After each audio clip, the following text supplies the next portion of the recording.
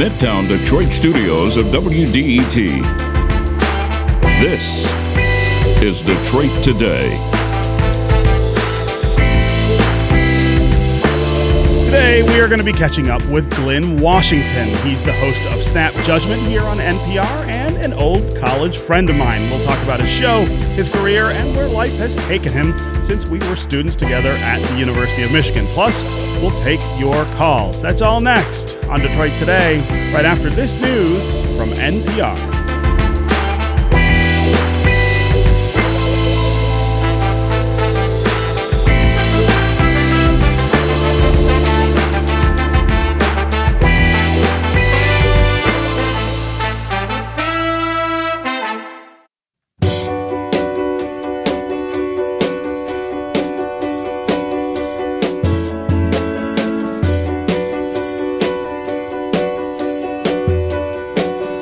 Welcome to Detroit Today on 101.9 WDET. I'm Stephen Henderson, and as always, thanks for tuning in. Glynn Washington is the host of Snap Judgement, the storytelling program that's set to a beat from NPR. You hear it on WDET on Wednesdays at 2 p.m. and Sundays at 7 p.m. Glynn and Snap are in Detroit this week with their live stage show. The show is at the Royal Oak Music Theater tonight at 8 p.m. You can still get tickets and find that information at snapjudgement.org.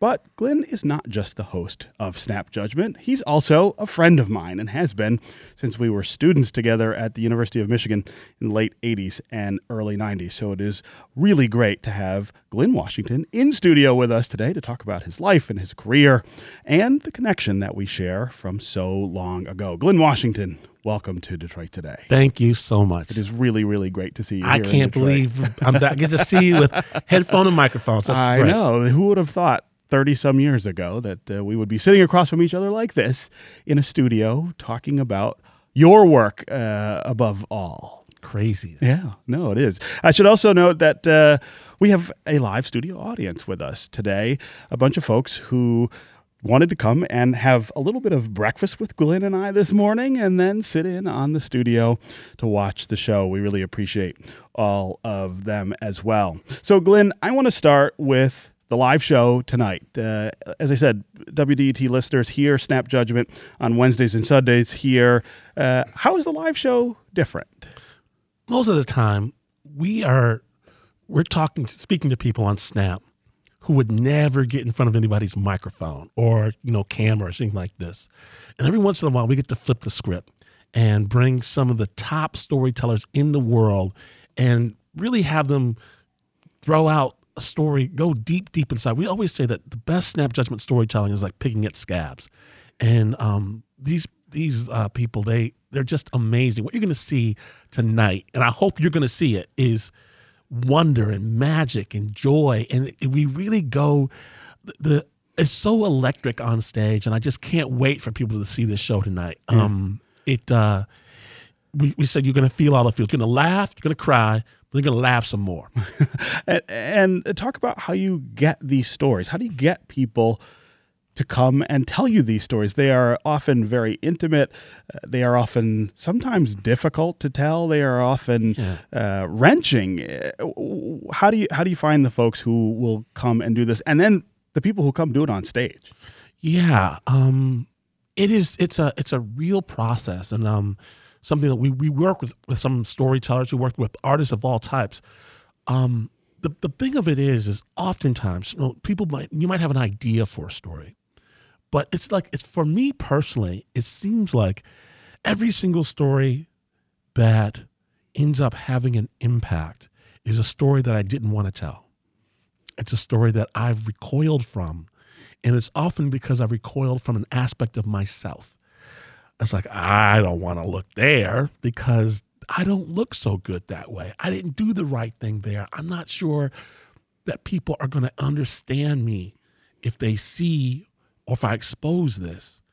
And even though, it's amazing at this point in Snap, I've told hundreds of stories, but I still don't want to do the basic stuff, that leaning in and putting your neck out that it takes. And working with storytellers, and it's not just me. nobody wants to reveal. No one wants to open up their soul like that unless they understand they're going to get something from it. Right. There's something very raw about that, and there's something I would imagine very emotionally raw about not just getting up and doing it, but the process, the lead up to it, the thinking about which parts of that story to tell, the thinking about how to deal with things that are difficult or embarrassing. This whole idea of getting ready to do it, I would imagine, is at least as difficult as getting up and doing it. You know, it's funny because I had some friends say, you came from a crazy background. How is it that you sometimes act normal? And I was like, well, I got the best therapy of all. I go to therapy, but I got therapy all the time. And sometimes it almost feels like that. Now, what people might not understand is that even on my own show, most of my stories don't make it through, which I'm very annoyed about because the only thing I ever produce is brilliance. You're like, it's my show. How come I can't tell the story I want to tell? But it has to go through the same process as everybody else. And I work with some of the best artists in the world, people with real great storytelling chops. My partner, Mark Ristich, and Anna Sussman, and this gang of producers, they keep us honest, and it's really an amazing. I feel so lucky to be able to work with such great people all the time. Music is a huge part of your show, and the slogan is storytelling with a beat. So tell me what that means to you, other than that sort of literal use of hip hop that is interwoven through your narratives. I think you are the only NPR show that relies so much on hip hop, which I think it says a lot about you, but it also says a lot about the show and the culture. I'm from here. Right. I was born in Detroit. I love this stuff. I really think that I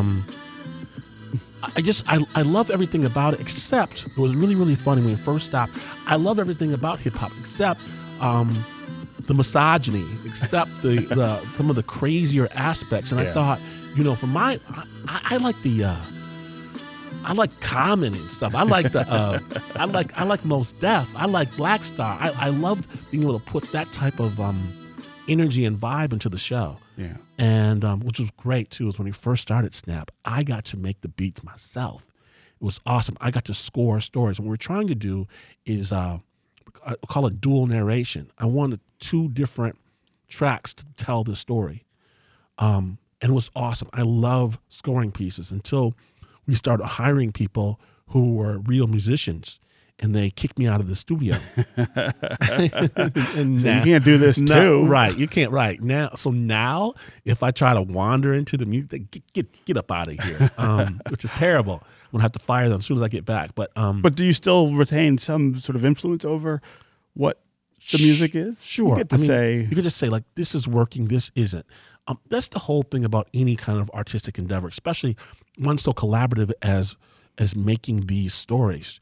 Everyone everyone's a check on everybody else. Nobody can do this alone. No one's gonna, I get to be the front person for this, but how much everyone relies. The moment you get to Snap as an intern, someone's gonna ask you what you think. Does this work? Does this move you? Because the whole deal is, what we're trying to do from the very beginning is create empathy. It seems like to me that the one thing that's missing in today's dialogue, more than anything, is understanding what it's like to be in someone else's shoes, to wear someone else's skin. The reason why we do the soundscaping in the first place is because we want to drop you in our world. We want to do a shortcut to putting you in somebody else's experience. And so one of the best ways to do that is to ask a newbie, does it work for you? We're all jaded radio producer type persons. What do you think? Did it put you there? And if it doesn't, we have to retool. We got to go back right away and do something else. How much does Detroit influence that musical side of the show? That music that we heard as you were just talking about, that was from Jay Dilla's Donuts album. Of course, that is a huge part of the Detroit music scene, but Jay Dilla makes a lot of appearances on Snap Judgement too. He does. I mean, I think that we have 2 homes in a lot of ways. One is Oakland, where the show is based right now, but the other is most definitely Detroit. Both myself and my partner, Mark Ristich, are from here. The vibe is unmistakably Detroit for the show. And I think just that, I used to walk this cast corridor, and there's something magical about the time period that you and I grew up in that I really hope that infuses the vibe of the show going forward. There was just something innocent and cool and had some expectation about it. We had our danger. We had all that craziness at the same time. There was a joy to it.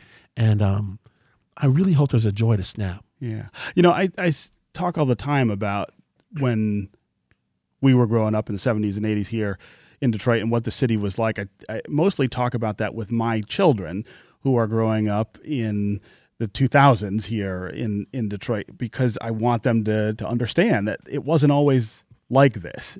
Things didn't always look this way. It didn't always feel this way. Even all of the excitement that's happening now as the city changes really rapidly. We didn't have a lot of that when we were kids, and there were some really dark aspects to the city at that point that some of them still around, but it's harder to find them, I think. But I always try to tell them that this was a place that I really loved growing up, and I loved even the darker aspects of what Detroit was at that point. And it's so hard sometimes to get them to understand that, I think. No one loved it like me because I moved when I was very, very young from Detroit. I was snatched away. And I lived in the thumb of Michigan. I lived in the middle of nowhere. Literally, we had at one point a patch of 88 acres, which I'm going to talk about tonight on Snap Judgment Live. Please come out. But we had a patch of ground, and what I used to do was my cousins lived in Detroit. And I felt like I was in a cultural vacuum. And whenever I'd come back to the city, I'd be like, tell me what's going on. And they would download whatever they were listening to, dancing to, whatever, the new words. And I would bring it back to the country. I was the emissary between here and the thumb of Michigan. You were the cool kid. I got to bring a little bit of cool back. Right. And you don't know about this. Right. You haven't heard this. Yep.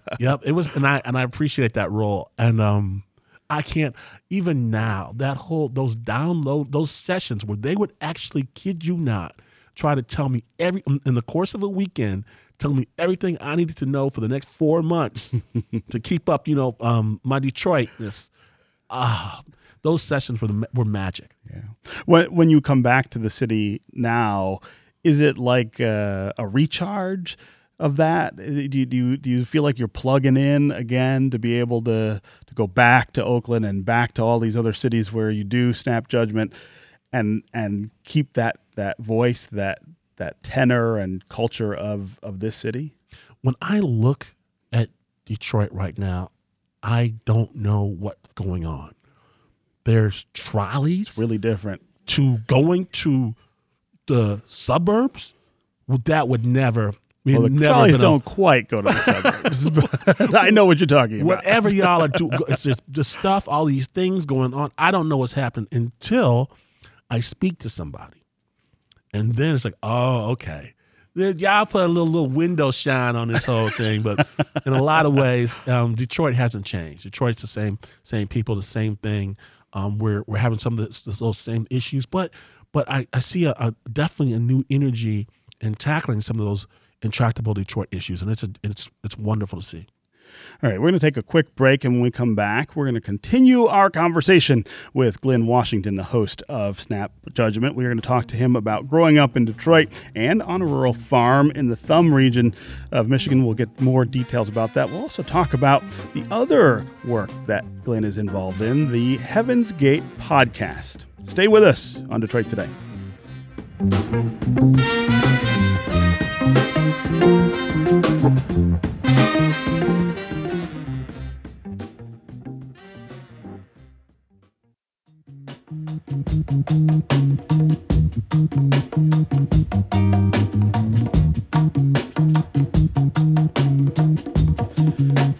You're listening to Detroit Today on 1019 WDET. I'm Stephen Henderson, and as always, thanks for tuning in. My guest this hour is Glynn Washington. He is the host of Snap Judgement. He and Snap are in Detroit this week for their live stage show, which takes place at the Royal Oak Music Theater tonight at 8 p.m. There are still tickets available for that event, and you can find information at snapjudgement.org. Glynn is also here because he is an old friend of mine from our college days at the University of Michigan. A little bit later, we're going to talk a little bit more about that time and the relationship that we've had over many, many years. Glynn, I want to start this segment talking about you growing up. You were born here in Detroit. Yes. But you moved to rural Michigan, lived on a farm with your parents. Why did they make that move? I haven't the foggiest idea. But, you still don't know. But yeah, that was an interesting choice. But the thing of it is, people say, how did you come to storytelling? And I always say, I came to it the old-fashioned way. I grew up in an apocalyptic, end-of-days, white supremacist Jesus cult. And that probably had a lot to do with why we moved out to the middle of nowhere. Yeah. I shouldn't say nowhere because the thumb is not nowhere. That is somewhere. It was just that it was much we did live on for a period of time on 88 acres of newly mortgaged Michigan swampland. We were outside of Kingston near Cairo, and yeah, we were out there. We were organic farmers before organic was cool, because we didn't have any fertilizer. And I actually remember at one point, I don't know what we were doing out there, but at one point, I'm out in the field with my brother, and we have some hoes, and we're chopping this cornfield. Trying to get this cornfield busted down, and I see the real farmers with their tractors kind of roll by, going, what in the hell are they doing? Two little there? black kids out in the field with hoes, right? Yeah, that was a trip. So, in that answer, you very blithely ran over the words white supremacist cult. Yes. Talk a little more about that. Let's not just run over that. Let's explore what you mean by that. So my parents in the early 70s joined something called the Worldwide Church of God. It was an organization run by Herbert W. Armstrong, and one of the things that Herbert did was, actually for a while, it had like a religious show on TV. It had a radio show. It had magazines, it had all kinds of stuff, and it was really very glossy, slick sort of exterior. It had a big building in Pasadena, California, but one of the things they were really talking about was the end time and the end of days. And one of the things that Herbert liked to do was pick dates. I didn't know this when I was a little kid, but one of the dates he had picked was 1974. The world was supposed to end. Well, I guess that didn't happen, so they kind of switched that a little bit forward. And so I grew up, and I remember this quote. This was at a church when we were living in Midland, and the preacher there said, "Brethren, if you think we're going to make it through the 1980s without seeing the return of Jesus Christ, well, you got another thing coming." And we were told that, I was told that I would not make it out of my teen years, that I would not have a family, that I would not have a wife, all these things, because the end of days was nigh. And when you think that as a kid, it definitely affects the way you think about everything. At one point, we were so riled up, people were going to bed wearing their shoes because they thought that Jesus might come in the middle of the night. You went to bed with your coat on. Some people wearing their hat, so they're ready to meet Jesus. That messes with you as a kid. In fact, but you get to have fun with it too. At one point, I remember my brother was taking a nap, and for some reason, our house rarely being empty was empty. My brother was taking a nap, and I woke him out of the middle of the nap. I said, "Jesus came. Mom and Dad are gone." He's like, "They told us meet us at 7-Eleven. He's like, "What?" "Get on your bike, go to 7-Eleven quick." he took off. And yeah, he was out there at 7-Eleven for an hour and a half. Looking for Jesus, right? Looking for Jesus. When he came back, he was hot. Why'd you tell me Jesus was at 7-Eleven? So I'm curious about the racial dynamic, though, of this. Were you the only African-American family in this cult? There was actually a church in Detroit that had some black followers to it. And it was segregated for a while until they finally relaxed that a little bit. But where I was definitely the only black family. And it's crazy. I think it's just like today. Today, on the way here today, I heard a story about a young woman who I guess she considers herself transracial or something like that. And she's a black girl who decided she didn't want to be black no more. I think that oftentimes no one believes the lie of white supremacy more than certain black people. And there was a lot of that sort of self-hatred that was definitely in the organization as I was coming up. The deal was that the doctrine was that there were, after Noah, there were everyone came from 3 different sons of Noah after the flood. One was Shem, and he was the progenitor of all the white folks. Japheth was the progenitor of all the Asian people, and Ham was the father of all the black people. And there are, of course, no other races. Everyone breaks down into one of those categories. But Ham committed some terrible thing or something, and the mark of Ham was dark skin. And people of Ham were cursed with the dark skin. Now, part of the doctrine too, and I can't quite explain all this stuff. I never did understand it, but the missing tribes of Israel somehow became the first colonies in the United States. And then when they were all white, it's not like black people couldn't make it to our eventual promised land, but the way to do it was to stick really close to the white folks because they had the key. Of course. Kind of like today. And it's the same thing. Right? Same sort of thing. So that was kind of it. You were cursed and you didn't have direct access, but if you stuck around close enough, you might kind of make it in.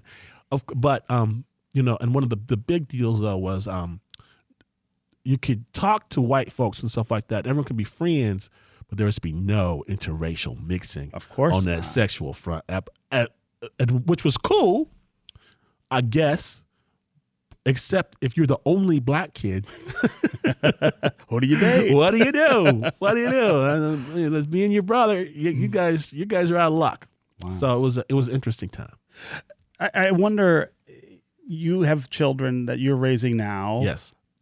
What influence does the background that you have in terms of the relationship with your parents? They take you to this farm, to this place where there's this religious fanaticism going on, where there are some very odd ideas being imposed on you. As a parent now, do you find yourself making decisions or thinking about things in a way that pushes back against that? Or do you worry sometimes that there's too much influence from that? I mean, it would be very hard to escape that altogether, I would think. Yeah, it's very interesting because I find myself really not wanting to make those mistakes and then making a bunch of other ones instead. At the end of the day, I do think my parents did the best they could with where they were.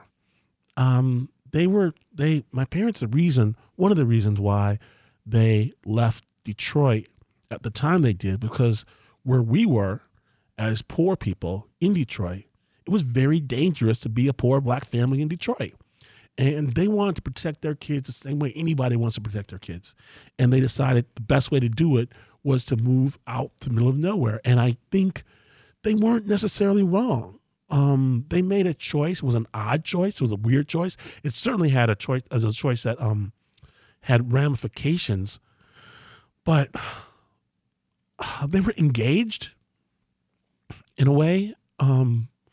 They did care. I know them both. I just don't.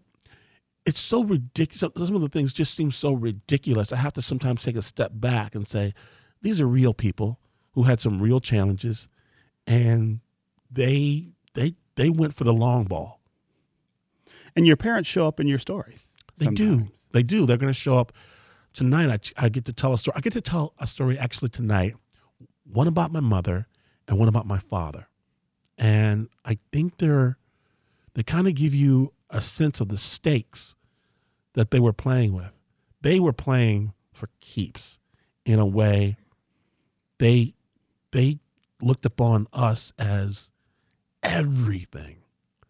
Everything. This is everything. And there was here in Detroit, and this is a story I haven't been able to explore because, again, one of those things that you lean away from. I haven't been able to talk about it yet. But what really happened was there was a murder in my family. And one family member against another.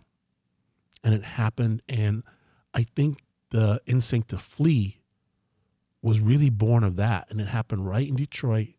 And I think that what's happened, even like nothing can be divorced from that happened from any of our family, from that tragedy. Did you learn about that murder as a child or as an adult? It is my very first memory. I happened to be there. And that was one of the impetuses, I think, of my parents saying, we've got to do something. I can't have this be the template that my kids are raised under. This is Detroit Today on 101.9 WDET. I'm Stephen Henderson, and as always, thanks for joining us. My guest this hour is Glynn Washington. He's the host of Snap Judgement here on NPR. He and Snap are in Detroit this week with their live stage show, and it is at the Royal Oak Music Theater tonight at 8 p.m. If you still want to get tickets for that, they are available. You can find that information at snapjudgement.org. If you want to join the conversation, talk to Glynn about his work, about his wonderful show. As always, the number on the phones is 313-577-1019. That's 313-577-1019. You can also go to the WDET Facebook page and put your comments there, or you can go to Twitter and hashtag Detroit Today, and we will try to work you into the conversation. Glynn, a year ago, you released a completely different show from Snap. It was a podcast called Heaven's Gate, which looked at that ill-fated cult. Let's listen to a clip from the podcast. It's a mother you spoke with whose son was part of the cult and shut her out of his life. She's watching a home video of her son and fellow members of Heaven's Gate celebrating at the holidays. It's fun to see how they celebrated the holiday. They really did. So you see them, not as cultists, but enjoying each other as people. And I'm glad to know that he had these things in his life. Because I know that he was loved and that he loved others. And so what more can you wish for your children, that they be loved and have others that they love. That's so important to me. 4 months later, everybody in the video, including David, would be dead. Topping the news at 11 is a story that's making news across the nation and across the world. Coroner's officials have stopped in the street. They are talking to members of the media, several dozen of them now gathered outside the van's door, trying to get word, any detail at all, on this story. On March 26, 1997, police and first responders rushed to the San Diego mansion where the bodies were found, and they thought they were all men. You're looking at the site where 39 young men have been found dead and believed to be in a religious... Because they all had the same haircuts, and their outfits, they wore 39 matching black homemade uniforms, 39 identical pairs of black Decade Edition Nikes. In fact, slightly more than half the dead were women. Investigators suspect suicide because they saw no obvious signs of struggle. If there are 39 bodies in there, and possibly more, they're going to have to make sure that nobody was murdered to determine that actually everybody did commit suicide and how that happened. It was just awful, and it would have been unwatchable if the sadness weren't punctuated by so much weird. That was from Glynn Washington's podcast, Heaven's Gate. So we talked about your own experience with a cult. I often think that as adults and as storytellers, journalists, artists, it's easier sometimes to tell things about ourselves through something else, through somebody else, right? So you grew up in a cult. In some way, it's a little easier to talk about somebody else's experience with a cult than maybe it is to come right out and say, well, this was me too. Yeah, no, there's no question. I think that I had an affinity for this story because of my own background. And because I remember when I first heard about what had happened at Heaven's Gate. I was actually in Detroit. I was at the Renaissance Center, and I was having a cocktail, some sort of celebratory cocktail or something like this. Renaissance. It's the big deal. I'm having a good time, and this story came out on, and everyone shut down in the bar, and they shut down for like maybe a couple minutes, and then people started talking again. And I was like, no, everyone in the bar has to shut up right now because I'm looking at what's going on, and people are saying, oh, those crazy people, why'd they do that? Well, you never know what's going on in California and things of this nature. But I was thinking, if the founder of my cult, Herbert W. Armstrong, had said, I need you all to drink this potion so that we get to the next level, I would guesstimate between 70 and 90% of the people would have drank it and drank it eagerly. And so, yes, this was like a way to explore that road not taken. And because maybe there was certainly a point in time where I might have been one of those people who drank. And that is scary. Again, one of those things that you recoil from. And I don't think I'm crazy. And I wanted to see, I wanted to make sure that I wanted to see if there was a way to make the people who committed that act not look like such an other.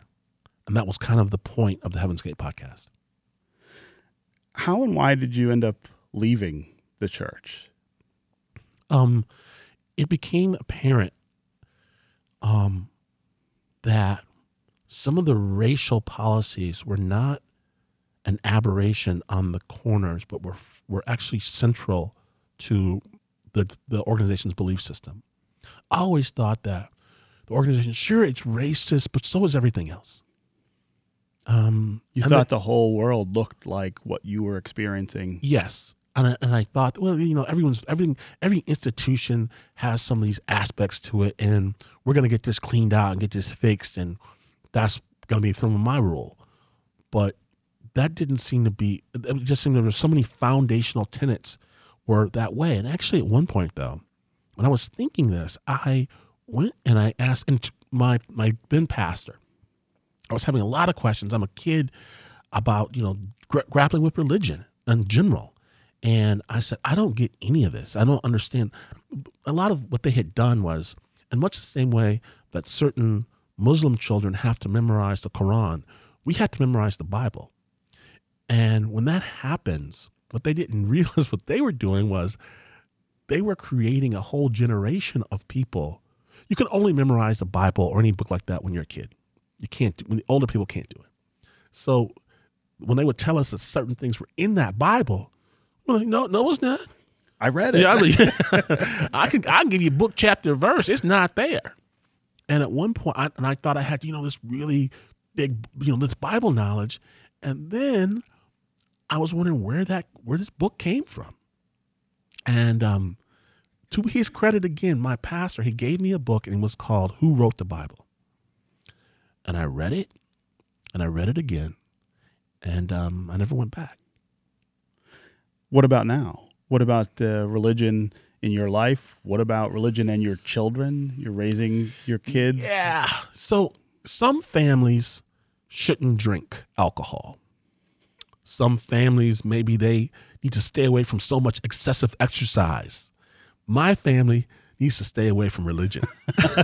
That's what you took away from that, right? We can't just we can't like go to church on Sunday and then go on about our business the rest of the week. We got to go all in. We got to lose our minds. We got to give all our money to whatever pastor's on the TV. We can't have just a little bit.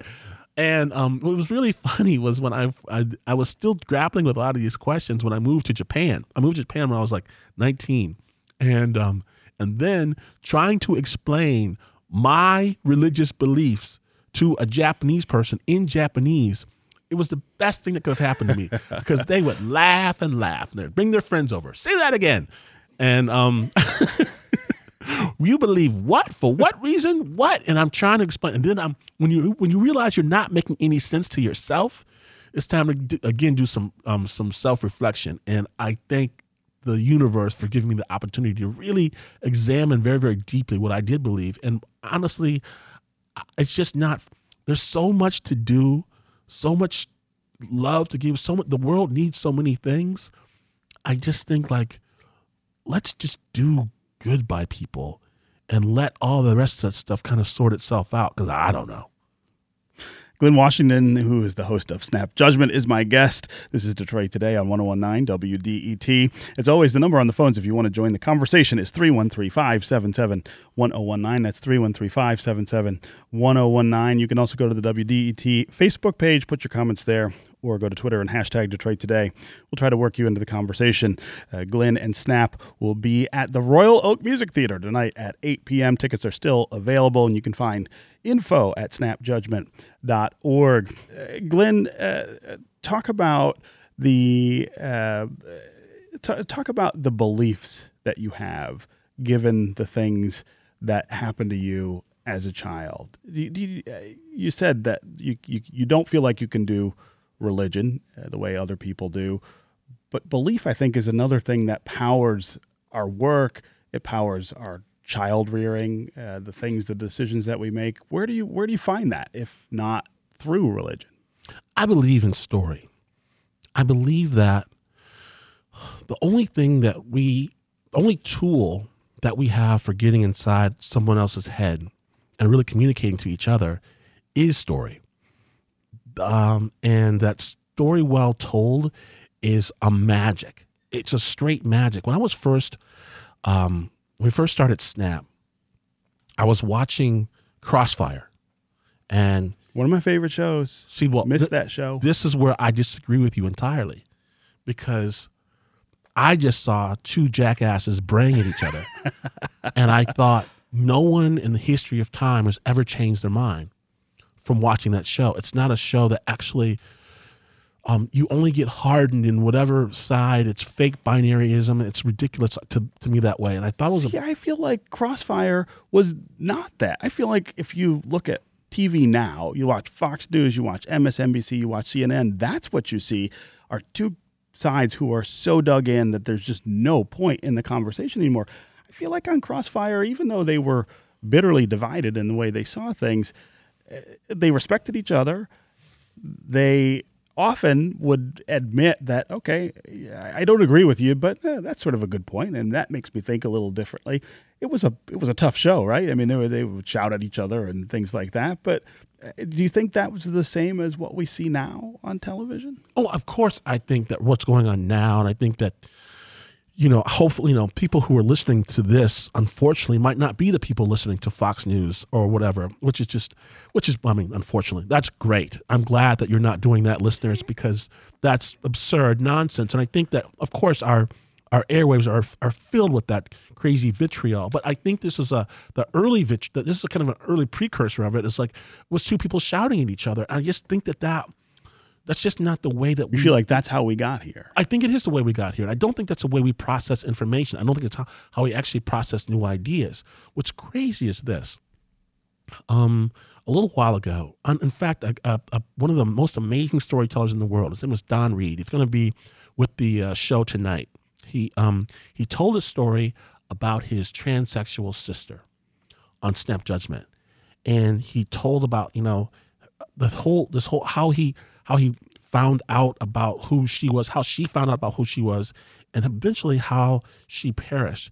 And he told this story, and it's just a stunning story.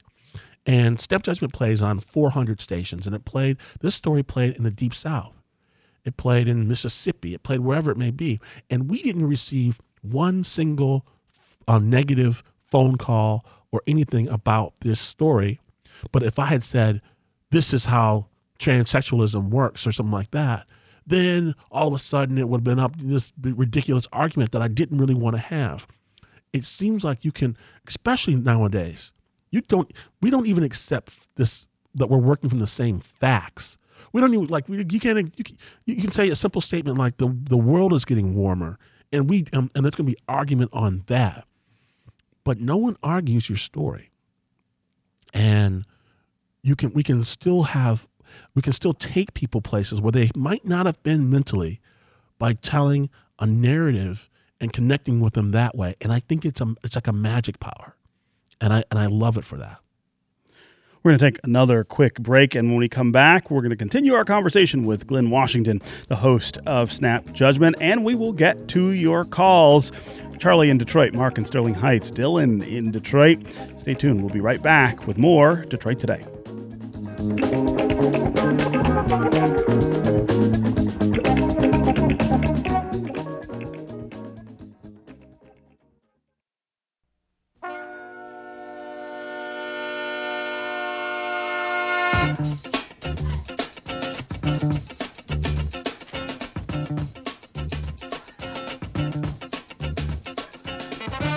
Listening to Detroit Today on 101.9 WDET. I'm Stephen Henderson, and as always, thanks for tuning in. My guest is Glynn Washington, the host of Snap Judgment here on NPR. He and Snap are in Detroit this week with their live stage show, which takes place tonight at the Royal Oak Music Theater at 8 p.m. You can still buy tickets at snapjudgment.org. We're talking about Glynn's life and his career and his work. We're also talking about the fact that Glynn and I have known each other since the late 80s. We were college students together at the University of Michigan, and we worked together at the college newspaper there. If you want to join the conversation, give us a call. 313-577-1019 is the number on the phones. You can also go to the WDET Facebook page and put comments there, or you can go to Twitter and hashtag Detroit Today. We'll work you into the conversation. Let's go to Mark in Sterling Heights. Mark, welcome to Detroit Today. Hello. Hey, Mark. Hi. I don't know if it's been brought up yet or not, but Snap Judgment, one of my favorite shows, top-notch storytelling. Music's really great. But what I wanted to bring up is the podcast Spooked, if it hasn't been brought up already. Yeah. Another really good show that I very much enjoy. And you've been hearing that this week on Culture Shift here on WDT. They've been playing some of the Spooked episodes. Glynn, so that's a great entree to my next question, actually. You and I knew each other at the University of Michigan 30-some years ago. Yeah. We worked at the college newspaper. I knew that you went off after that to go to law school at some point.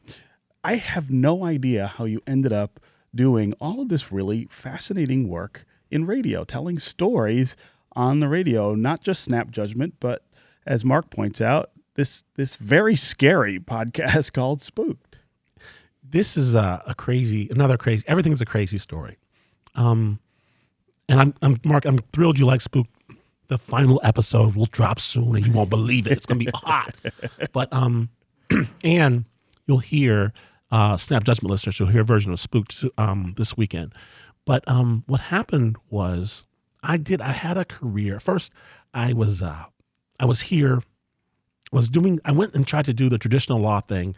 And of course I was fired. And I got a chance to kind of start again and really get into things that were interesting to me. I started working in public policy and things after really a spectacular failure in sort of like the traditional legal route.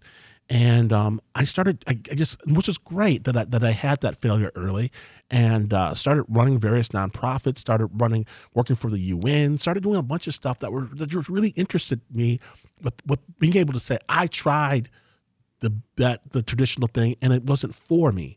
I had that failure as almost as a buttressing thing. And then one day I was minding my own business and I was eating some Chinese food in Berkeley.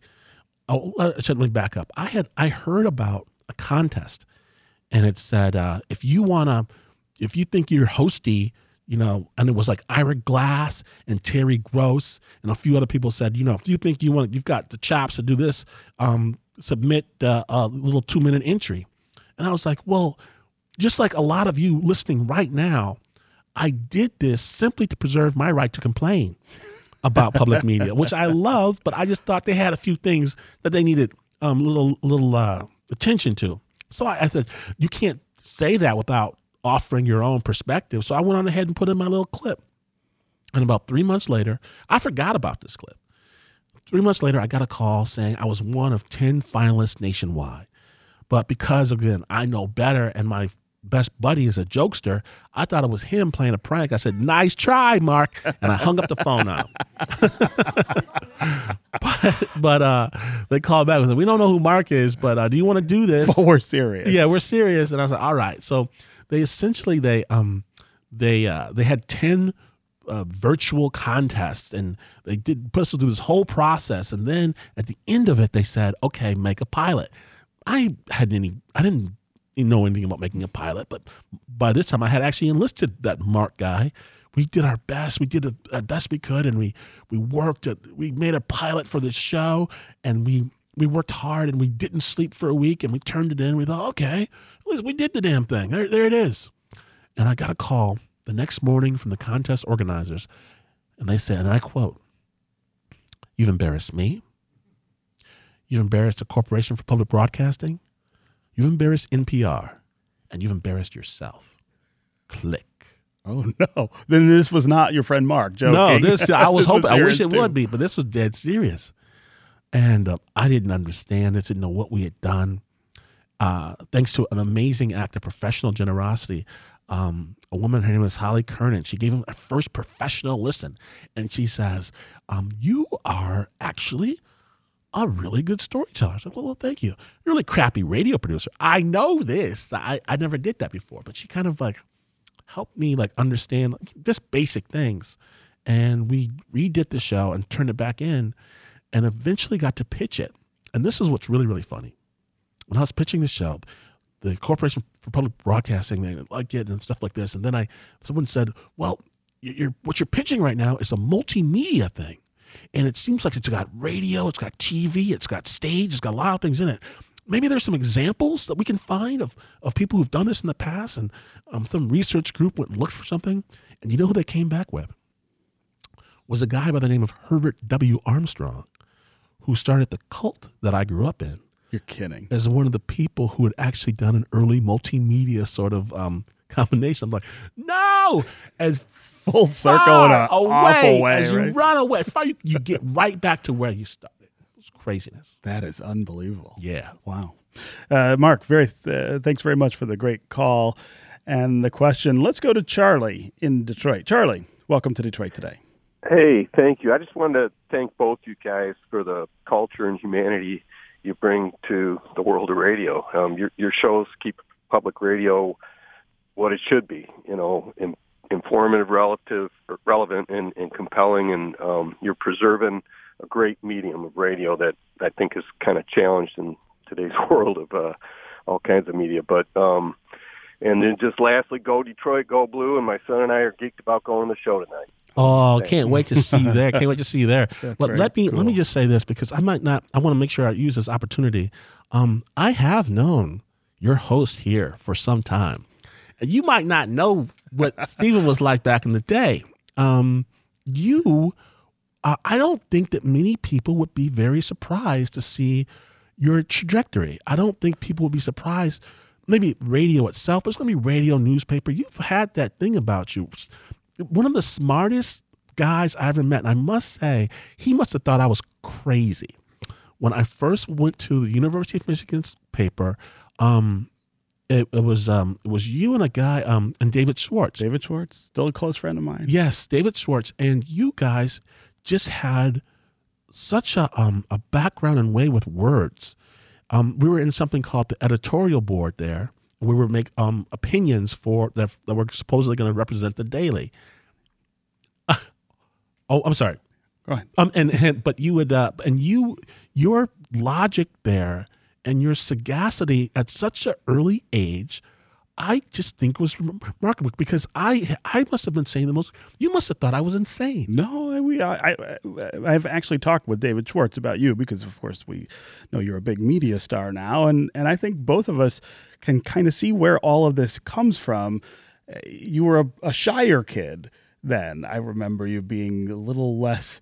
On the show, you're just so energetic, and you're telling these stories with such inflection and personality. But that whole thing, it makes sense to me. I just, I'm not sure, sitting in that editorial board room, I would have said, oh yeah, this guy's going to be a big public radio star when we leave here.